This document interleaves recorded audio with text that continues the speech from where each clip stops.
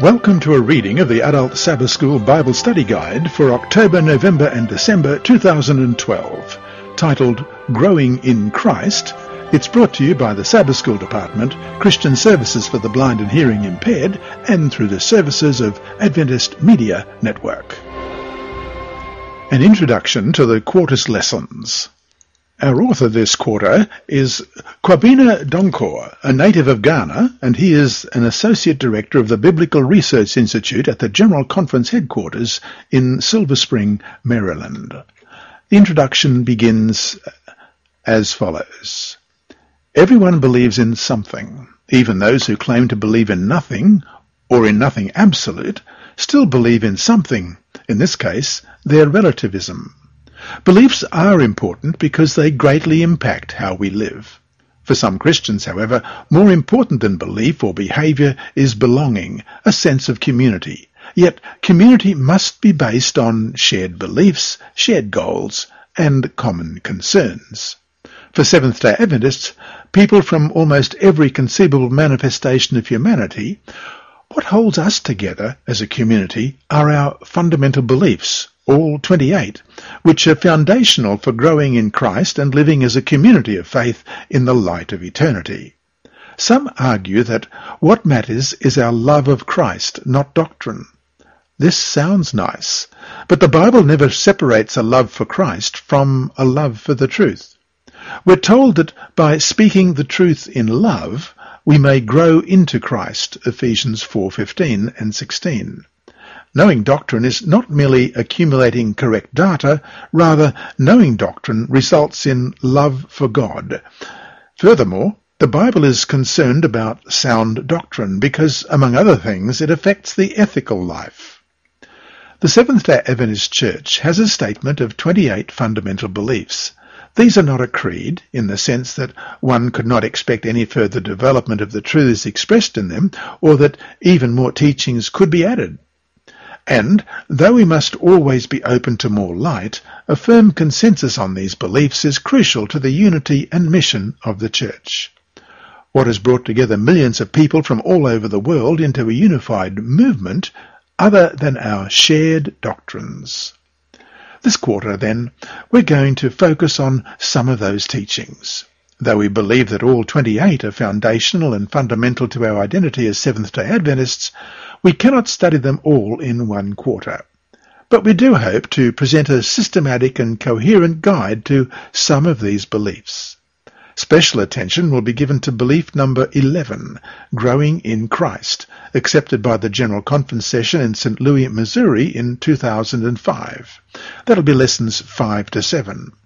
This belief in and of itself didn't add new or previously unknown teachings. Rather, in response to needs in certain parts of the world, it helped to clarify the Church's understanding of God's power to give believers in Christ victory over the forces of evil.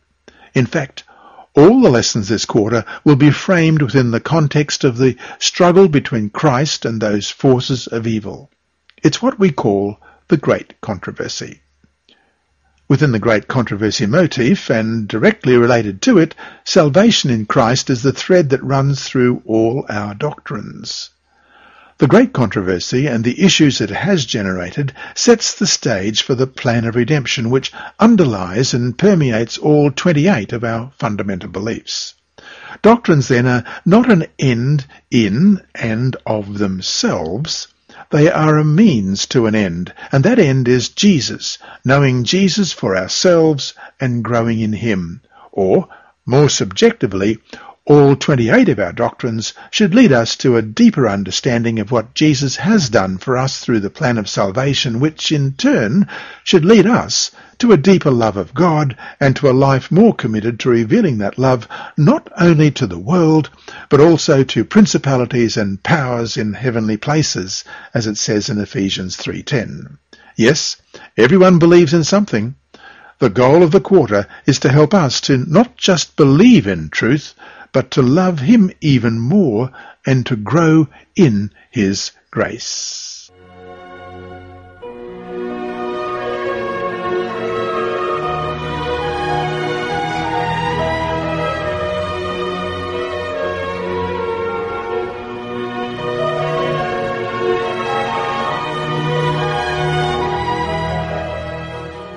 Lesson 1, September 29 to October 5, The Great Controversy, the Foundation. It's Sabbath afternoon. Before we start, let's pray. Our Heavenly Father, as we commence this whole new series of studies about the foundational doctrines of the Seventh-day Adventist Church, which are the foundational doctrines of the Bible, we want to ask you to be with us through your Holy Spirit. We thank you for the work of the Holy Spirit. We thank you for the sacrifice that Jesus gave.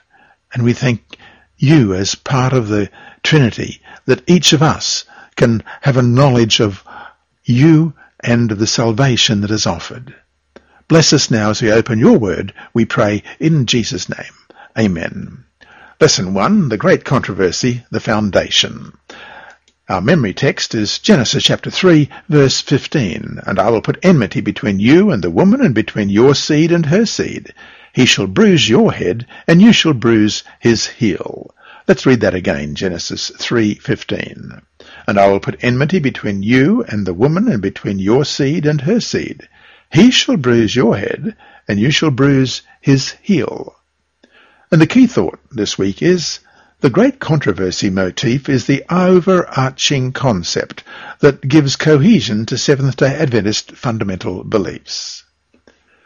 Necessity, it has been said, is the mother of invention. The word mother in this case means the source, the driving force, and the foundation.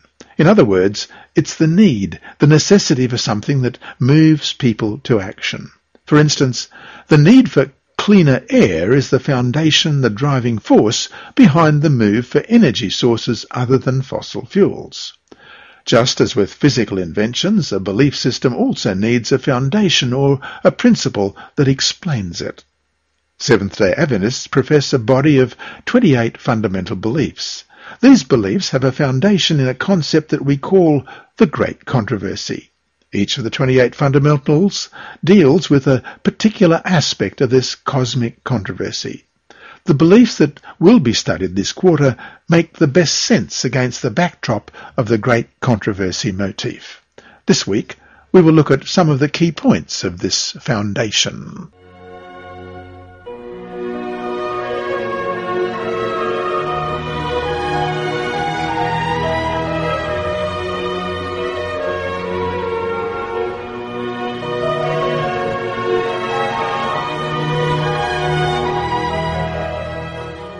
Sunday, September 30, The Controversy and its Players.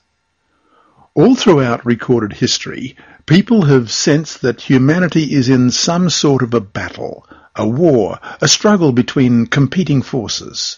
The poet T.S. Eliot wrote, "In all of my years, one thing does not change. However you guise it, this thing does not change, the perpetual struggle of good and evil." And that's from the Complete Poems and Plays, page 98. However common that understanding, people have radically different views regarding what the conflict is about, who's involved, what's at stake, and how it is going to end.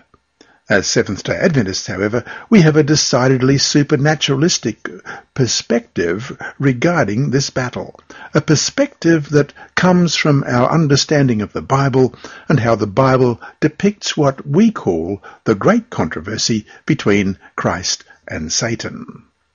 Question. Study Genesis 3:15 and Revelation 12:1-17. Who are the key players in the controversy?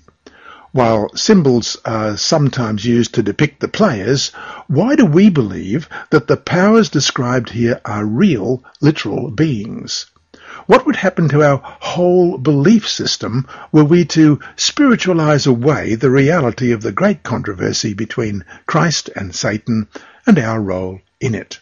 Genesis 3:15, and I will put enmity between you and the woman, and between your seed and her seed. He shall bruise your head, and you shall bruise his heel. And Revelation chapter 12, verses 1-17. Now a great sign appeared in heaven, a woman clothed with the sun, with the moon under her feet, and on her head a garland of 12 stars.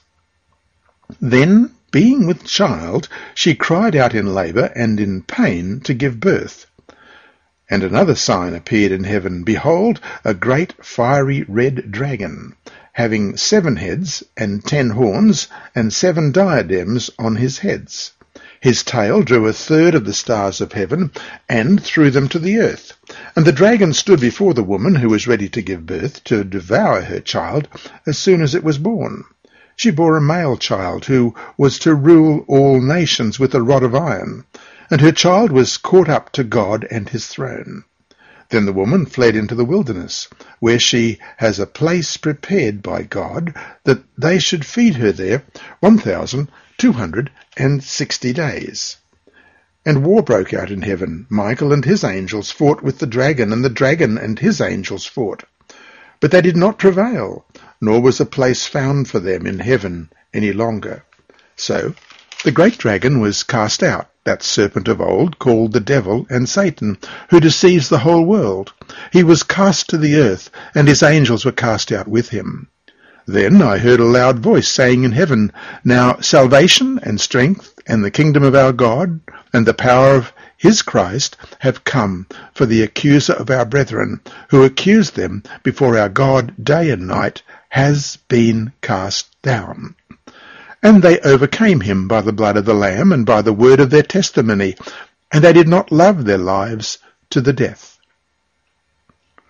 Therefore rejoice, O heavens, and you who dwell in them. Woe to the inhabitants of the earth and the sea, for the devil has come down to you, having great wrath, because he knows that he has a short time. Now when the dragon saw that he had been cast to the earth, he persecuted the woman who gave birth to the male child. But the woman was given 2 wings of a great eagle, that she might fly into the wilderness to her place, where she is nourished for a time, and times, and half a time, from the presence of the serpent. So the serpent spewed water out of his mouth like a flood after the woman, that he might cause her to be carried away by the flood. But the earth helped the woman, and the earth opened its mouth and swallowed up the flood which the dragon had spewed out of his mouth. And the dragon was enraged with the woman, and he went to make war with the rest of her offspring, who keep the commandments of God and have the testimony of Jesus Christ. It is not unusual for people to use terms such as the devil, angels, or even God when they mean something very different from the meaning usually attached to those words. For example, there are some whose interest in the use of the word God focuses only on the function that the word performs in human language and society. They have no interest in whether God, in any form, exists. Whatever the symbols used to describe them, the Bible teaches that these figures are real entities engaged in a real conflict. That's how we as Seventh-day Adventists understand them. Most of the doctrines studied this quarter will not make sense if the players identified in the controversy are not taken literally, which often puts us decidedly at odds with the prevailing culture. In fact, while secularism has taken many shapes and forms over the last 2 centuries, nothing characterizes secularism more than the push to eliminate all otherworldly language from human discourse. With the success of science, people in some cultures are more and more inclined to think about issues scientifically. Angels and demons do not fare well in the scientific mode of thinking. Hence, contemporary culture is witnessing a gradual demise of belief in the supernatural. So to finish today, how strongly impacted is your own culture by the scientific secular worldview? How much have you been impacted by it? Against what aspects of this worldview must we particularly guard?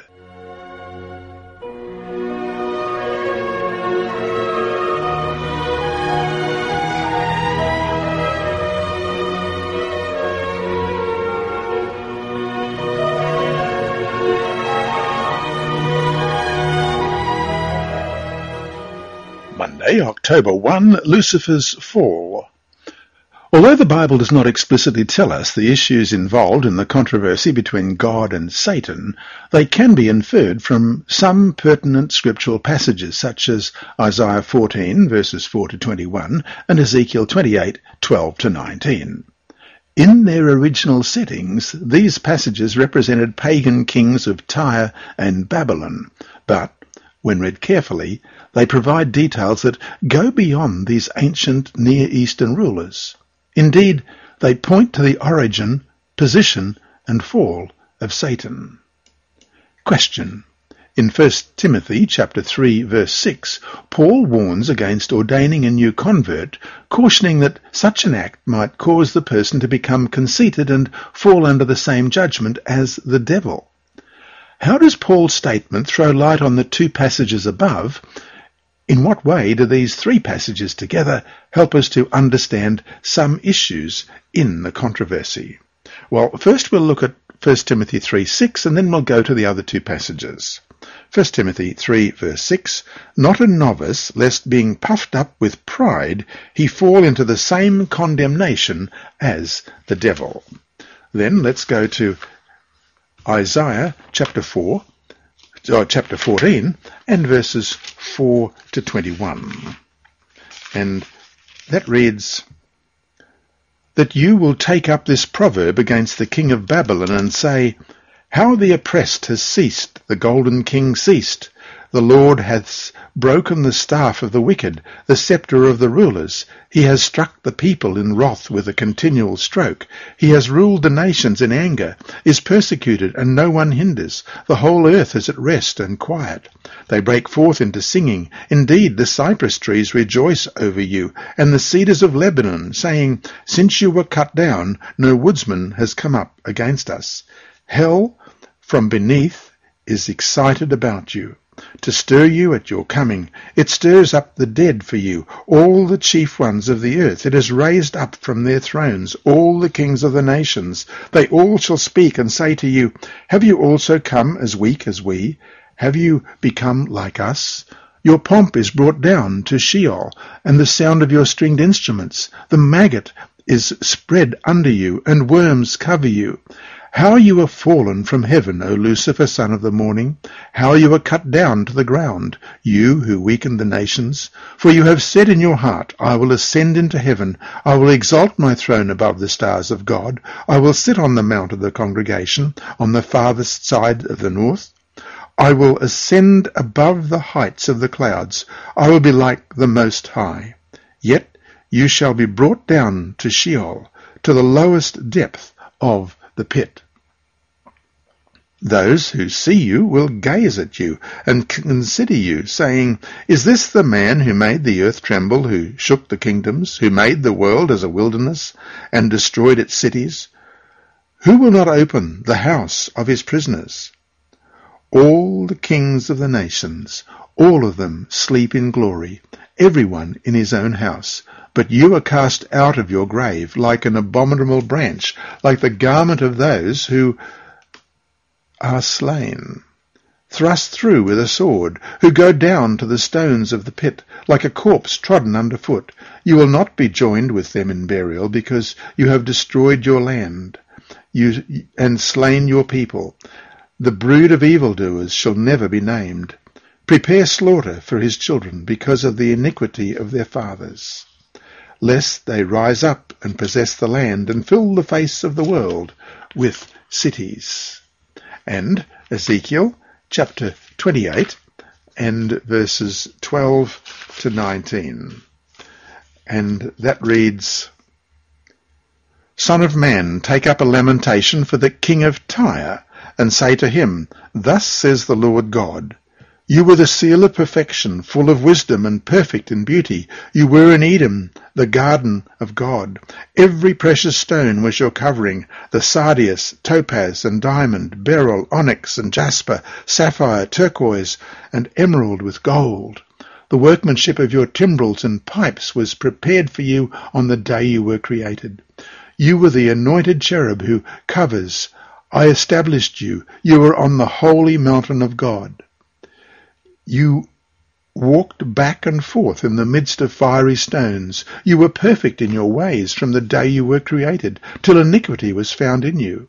By the abundance of your trading you became filled with violence within, and you sinned. Therefore I cast you as a profane thing out of the mountain of God, and I destroyed you, O covering cherub, from the midst of the fiery stones. Your heart was lifted up because of your beauty. You corrupted your wisdom for the sake of your splendor. I cast you to the ground. I laid you before kings, that they might gaze at you. You defiled your sanctuaries by the multitude of your iniquities, by the iniquities of your trading. Therefore I brought fire from your midst. I devoured you, and I turned you to ashes from the earth, in the sight of all who saw you. All who knew you among the people are astonished at you. You have become a horror, and shall be no more forever. Let's read 1 Timothy chapter 3, verse 6 again. Not a novice, lest being puffed up with pride, he fall into the same condemnation as the devil. At least 3 issues are raised in the texts cited above: pride, autonomy, and independence. The Old Testament portrayed a created, dependent being aspiring to be self-sufficient and independent. But independence is always independence from something or somebody. 1 John 3:8 says that the devil has sinned from the beginning. 1 John 3:4 defines sin as lawlessness. It follows then that Satan's sin, which manifested itself as a quest for independence and autonomy, represented a desire to be free from the restraints of God and his laws. Thus, by refusing to allow himself to be brought under the autonomy of God's law, Satan showed that he wanted to live under a different set of conditions. This rebellion would also imply that the system of laws in heaven was not ideal, that something was indeed wrong with it. But because God's law is a reflection of God's character, a defect in the law would amount to a defect in God's character. In short, Satan's rebellion was as much against God himself as it was against anything else. And so to finish today, pride, autonomy, independence. What images do these words conjure up in your own mind? In what ways are any of us in danger of falling into the traps which are sometimes very subtle that pride, autonomy, and independence can set for us? After all, under the right conditions, what's wrong with any of these concepts?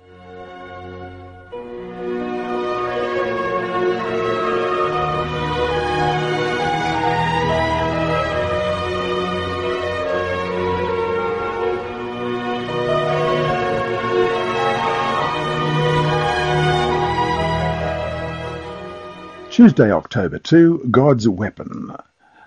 Genesis 3:15 reads, "And I will put enmity between thee and the woman, and between thy seed and her seed.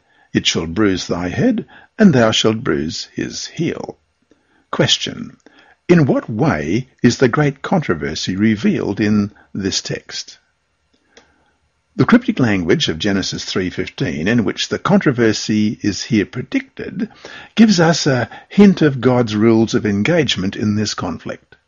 We can see that the conflict, which has just begun on earth between the serpent and the woman, was going to take shape by involving the followers of the initial contestants, the seed of the woman and the seed of the serpent. In due course, as we know, the conflict would climax into a mortal clash between Satan and a male descendant of the woman, Jesus of Nazareth. God's weapon of choice was Jesus, who would come to fight on behalf of the woman, suffer bruises, but ultimately deliver a deadly blow to the serpent. To be the weapon of choice was an act of sacrifice by Jesus, an act of selfless love. Question: how do the following texts help us to understand some of the issues involved in the great controversy? And how is the plan of salvation central to it? First of all, compare Genesis 4:4 with Hebrews 11:4. Genesis 4:4, "Abel also brought of the firstborn of his flock and of their fat, and the Lord respected Abel and his offering." And we compare that with Hebrews chapter 11 and verse 4.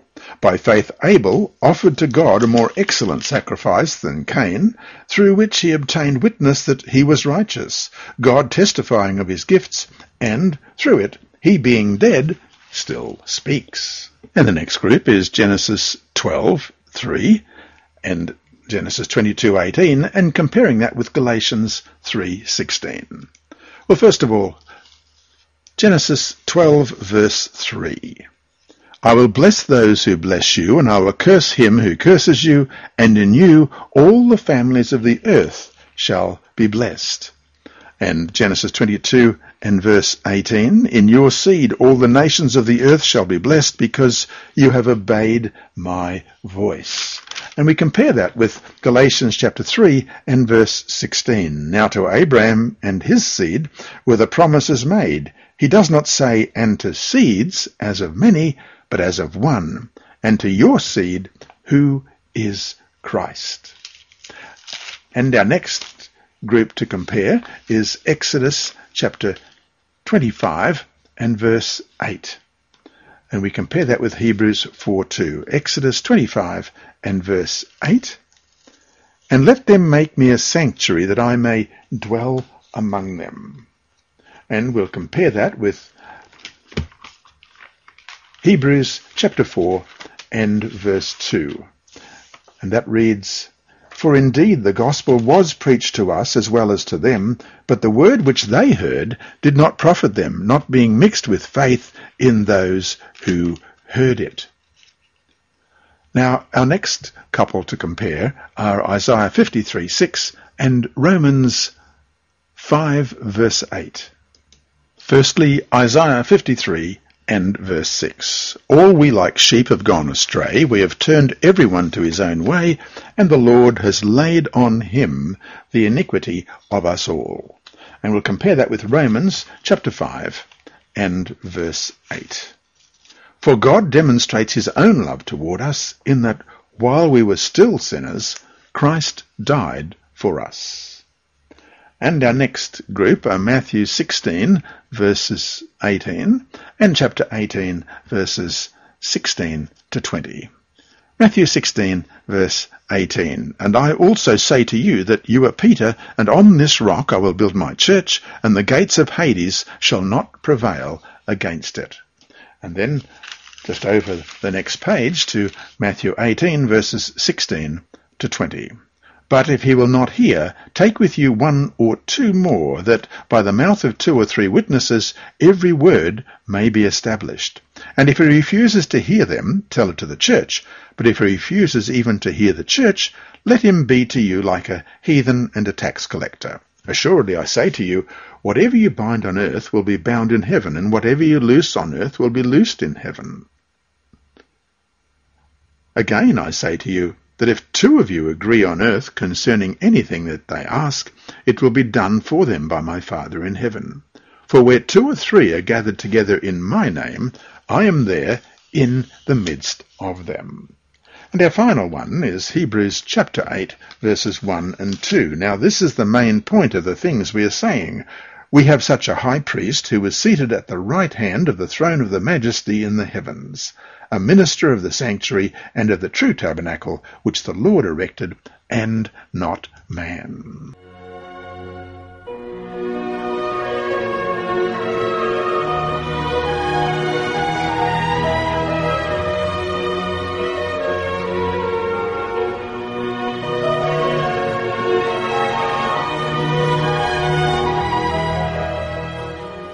Wednesday, October 3, Satan's Fight. If you look carefully at yesterday's study, you would have seen a progression of how God manifested himself and his truth in the midst of the great controversy. God worked through the patriarchal and Israelite sanctuary services, through Christ's sacrificial atoning death, through the church, and through Christ's own ministry in the heavenly sanctuary. Satan, however, has worked tirelessly to try to undermine the Lord's plans. So much of the great controversy has been and is now fought out over these very issues. For instance, the sacrificial system practiced by the patriarchs and in Israel's sanctuary service was designed by God to remind humankind of the Creator and to keep the hope of redemption alive. Question: how did Satan seek to usurp and destroy the truth about the plan of salvation, especially as revealed in the sacrificial system? Well, we'll look at several verses. The first is Romans chapter 1, verses 20 to 28. For since the creation of the world, his invisible attributes are clearly seen, being understood by the things that are made, even his eternal power and Godhead, so that they are without excuse. Because, although they knew God, they did not glorify him as God, nor were thankful, but became futile in their thoughts, and their foolish hearts were darkened. Professing to be wise, they became fools, and changed the glory of the incorruptible God into an image made like corruptible man, and birds, and four-footed animals, and creeping things. Therefore God also gave them up to uncleanness in the lusts of their hearts, to dishonour their bodies among themselves, who exchanged the truth of God for the lie, and worshipped and served the creature rather than the Creator, who is blessed for ever. Amen. For this reason God gave them up to vile passions, for even their women exchanged the natural use of what is against nature. Likewise also the men, leaving the natural use of the woman, burned in their lust for one another, men with men, committing what is shameful, and receiving in themselves the penalty of their error which was due. And even as they did not like to retain God in their knowledge, God gave them over to a debased mind to do those things which are not fitting.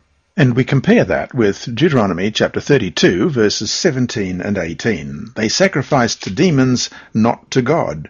To gods they did not know. To new gods, new arrivals that your father did not fear. Of the rock who begot you.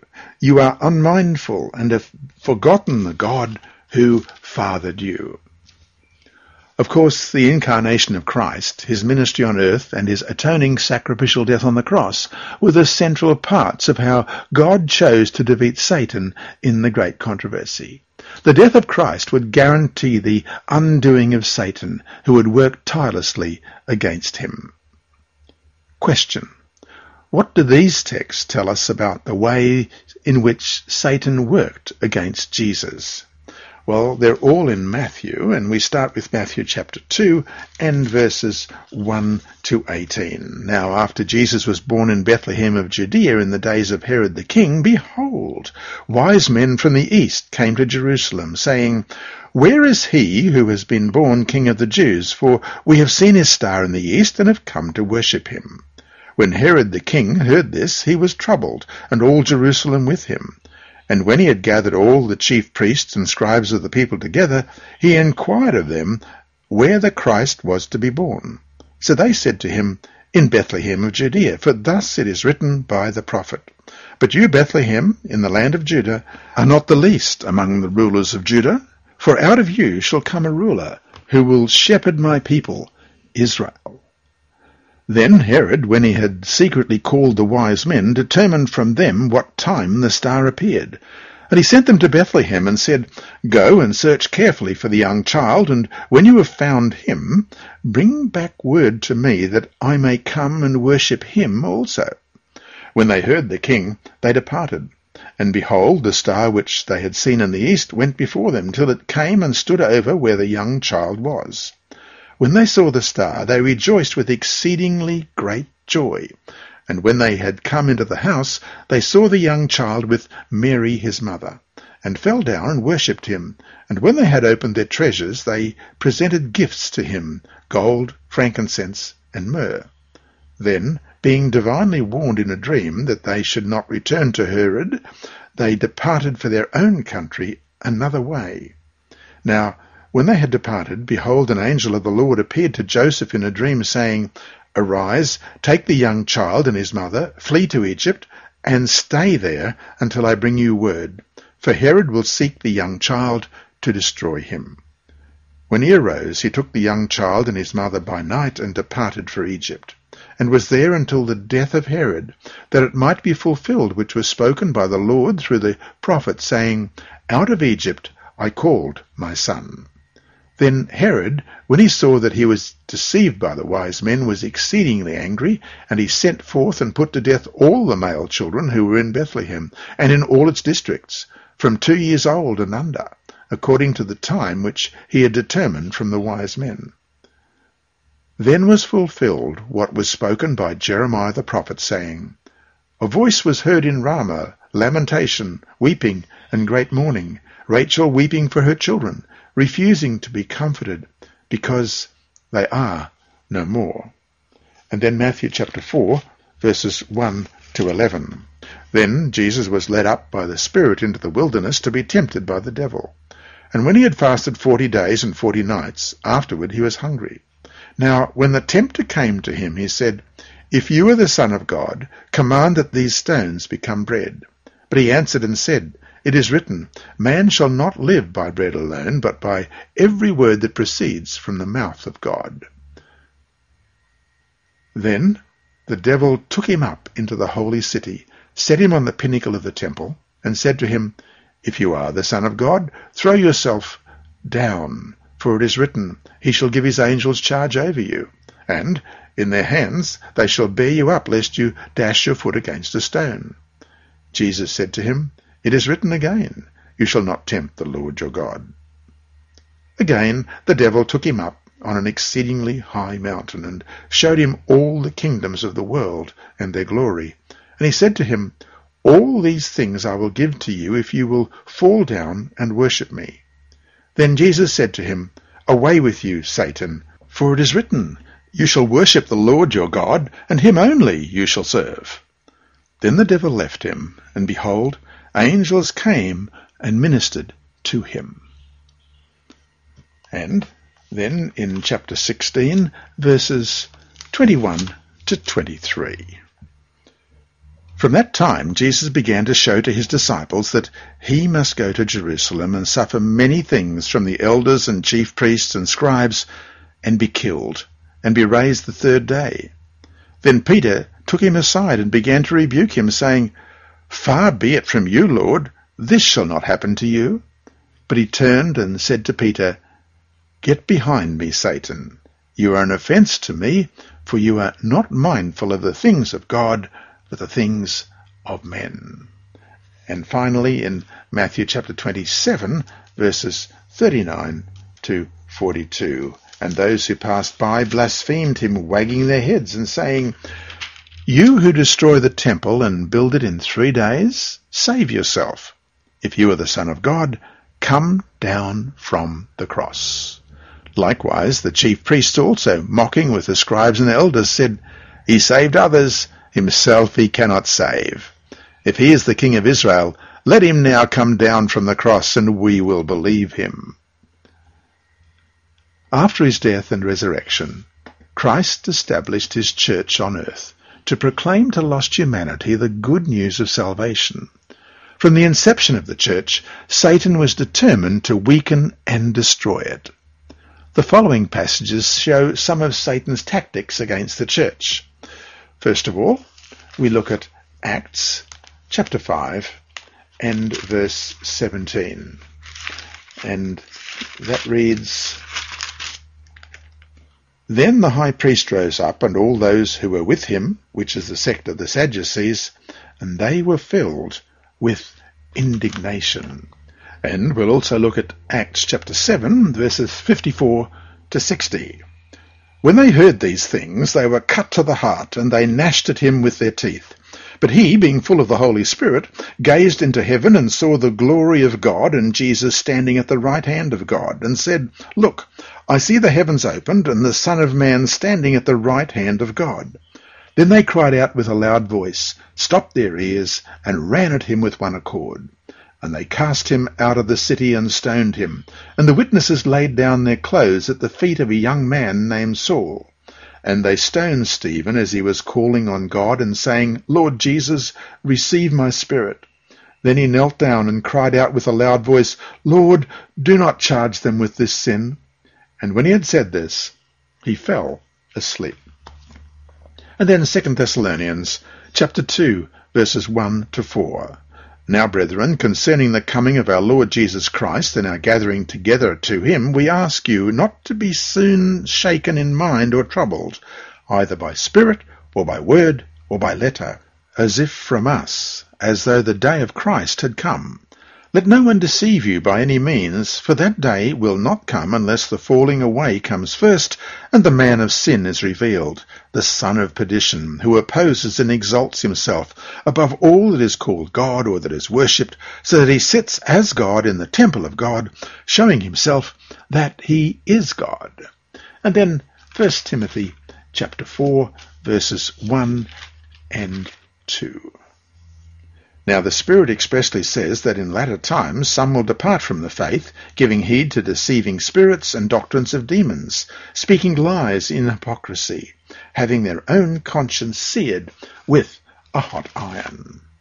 And then 2 Peter chapter 2 and verse 1, But there were also false prophets among the people, even as there will be false teachers among you, who will secretly bring in destructive heresies, even denying the Lord who bought them, and bring on themselves swift destruction. And then finally, Revelation chapter 12, verses 13 to 17. Now when the dragon saw that he had been cast to the earth, he persecuted the woman who gave birth to the male child. But the woman was given 2 wings of a great eagle, that she might fly into the wilderness to her place, where she was nourished for a time and times and half a time from the presence of the serpent. So the serpent spewed water out of his mouth like a flood after the woman, that he might cause her to be carried away by the flood. But the earth helped the woman, and the earth opened its mouth and swallowed up the flood which the dragon had spewed out of his mouth. And the dragon was enraged with the woman, and he went to make war with the rest of her offspring, who keep the commandments of God and have the testimony of Jesus Christ. Meanwhile, the book of Hebrews tells of a real sanctuary in heaven, where Christ entered after his ascension in Hebrews 4 and 9. Performing a priestly function on behalf of sinful humanity in Hebrews 7. In Daniel 8, verses 11 to 14, we can see Satan's activity in connection with Christ's priestly ministry in the heavenly sanctuary and his attempt to usurp that ministry. So, to finish today, it's one thing to read 1 Peter chapter 5, verses 8 and 9, and have an intellectual understanding of its warning. It's another to actually live out that warning in your daily life. How do you, in fact, resist the devil? How often during a single day are you aware of Satan's efforts against you? 1 Peter 5, verses 8 and 9 reads, Be sober, be vigilant, because your adversary the devil walks about like a roaring lion, seeking whom he may devour. Resist him, steadfast in the faith, knowing that the same sufferings are experienced by your brotherhood in the world.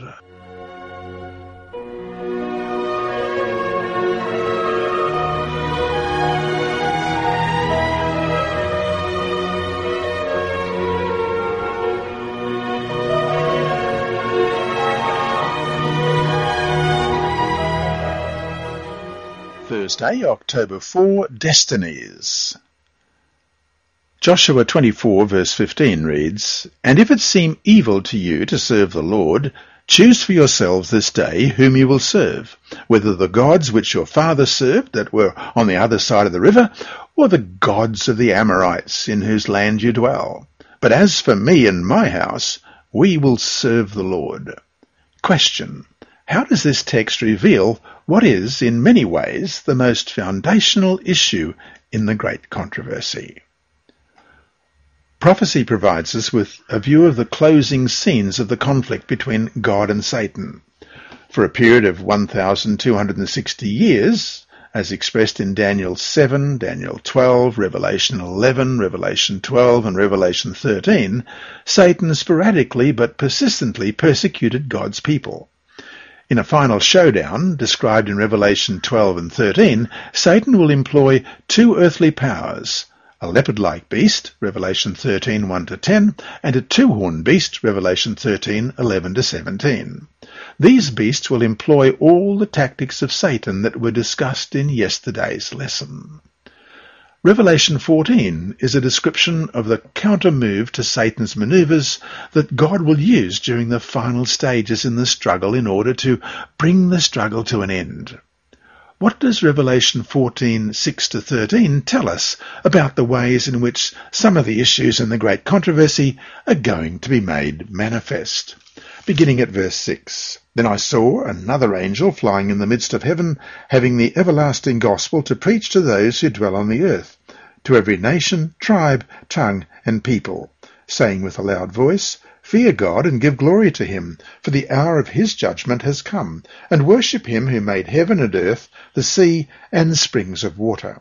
And another angel followed, saying, Babylon is fallen, that great city, because she made all nations drink of the wine of the wrath of her fornication. Then the third angel followed them, saying with a loud voice, If anyone worships the beast and his image, and receives his mark in his forehead or on his hand, he himself shall also drink of the wine of the wrath of God, which is poured out, full strength, into the cup of his indignation. He shall be tormented with fire and brimstone in the presence of the holy angels and in the presence of the Lamb. And the smoke of their torment ascends for ever and ever, and they have no rest day or night who worship the beast and his image, and whoever receives the mark of his name. Here is the patience of the saints. Here are those who keep the commandments of God and the faith of Jesus. Then I heard a voice from heaven saying to me, Write, Blessed are the dead who die in the Lord from now on. Yes, says the Spirit, that they may rest from their labours, and their works follow them. From God's perspective, a clear proclamation of the issues involved in the conflict, represented here as being sent by three angels, is necessary before the conflict comes to a close. Humanity needs to be intelligently informed in order for people to make up their minds about the issues. In the final conflict, there will be people who stand loyal to God. In Revelation 14, they are symbolized by the number 144,000, possibly representative of an innumerable people from all the nations of the earth. But they remain obedient to the commandments of God in a time of great distress and are wholeheartedly devoted to the worship of their Creator God. They receive the approval of God and are victorious with him, while the impenitent are destroyed in the ensuing harvest. The point is that one day this great controversy will be over. So to finish today, one thing about the great controversy: no one can be neutral. You're either on one side or the other. Anyone can claim to be on the Lord's side, as in John 16 verse 2. They will put you out of the synagogues. Yes, the time is coming that whoever kills you will think that he offers God service. How do you know for sure that you really are? Bring your answer to class on Sabbath.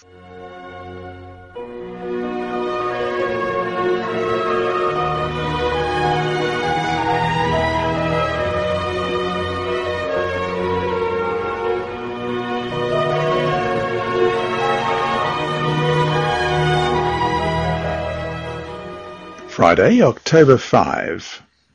The Bible is its own expositor. Scripture is to be compared with Scripture. The student should learn to view the Word as a whole and to see the relation of its parts. He should gain a knowledge of its grand central theme, of God's original purpose for the world, of the rise of the great controversy, and of the work of redemption. He should understand the nature of the two principles that are contending for supremacy, and should learn to trace their working through the records of history and prophecy to the great consummation. He should see how this controversy enters into every phase of human experience, how in every act of life he himself reveals the one or the other of the two antagonistic motives, and how, whether he will or not, he is even now deciding upon which side of the controversy he will be found. A quote from Education, page 190. And that brings us to our 4 discussion questions for this week. 1. In the quotation from the book Education given above, Ellen White writes that the great controversy enters into every phase of human experience. How true has this been in your own experience?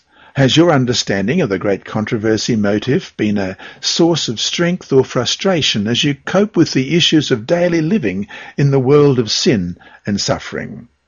2. Some speak about a delay in the second coming of Christ. With the amount of injustice and senseless suffering in the world, it seems that every additional day of life on earth is one too many. Have the class members share their individual perspectives regarding the great controversy motif from the point of view of the so-called delay. 3. How confident can we be about the final resolution of the conflict between good and evil? What gives you assurance that evil will be overcome in the end? What reasons do we have for believing that? How, for instance, does the prophecy of Daniel 2 help to give us assurance about the ultimate outcome? And 4. In class, go over your answers to the final question on Thursday. The answer is especially relevant because of our understanding of just who the persecutors are going to be in the last days. How, then, can we be sure we will be on the right side? And that brings us to Inside Story, our mission story for today. Inside Story, following the sinners. Gustav read the notice of evangelistic meetings in his town in Burundi. He had heard about Seventh-day Adventists. He had heard that they are sinners because they worked in their gardens on Sunday. But Gustav decided to attend the meetings anyway. He hoped to learn something new about God. The messages touched his heart. Gustav attended the meetings when they didn't conflict with school. By the end of the second week, Gustav had many questions. He asked the church elder to study the Bible with him. Before long, Gustav was convinced that Seventh-day Adventists were not sinning when they worked on Sunday. They were keeping the Bible Sabbath. He asked to join the Seventh-day Adventist Church. Gustav stopped attending classes on Saturday and went to church instead. One of his teachers warned him that if he continued to miss classes, he would be expelled. When Gustav's parents learned about it, they were upset. "Please allow me to worship God as he leads me," Gustav pleaded. Gustav tried to explain his faith to the school principal too, hoping that he would excuse Gustav from classes. But the principal accused him of being a bad influence on other students. Unsure of what else to do, Gustav returned to school on Sabbaths, but he spent his time reading the Bible instead of studying. The next year, Gustav enrolled in a Christian high school and was the only Seventh-day Adventist in the school. Although the school didn't hold classes on Saturday, they did hold mandatory religious classes that day. Gustav quickly became the leader of his chosen group. He shared his faith with the young people in the study group, and several wanted to know more about what he believed. He studied the Bible with them, but one by one they dropped out when their parents warned them about Seventh-day Adventists. After Gustav completed high school, his parents urged him to get a job. Most jobs required Sabbath work, and Gustav refused. His parents refused to support him if he didn't work. After many months, he found work with ADRA. Gustav shares his faith with others and explains that Seventh-day Adventists aren't sinners because they work on Sunday. They're sinners saved by God's grace who seek to follow Jesus' example of obedience. Your mission offerings help to support evangelism in Burundi and around the world.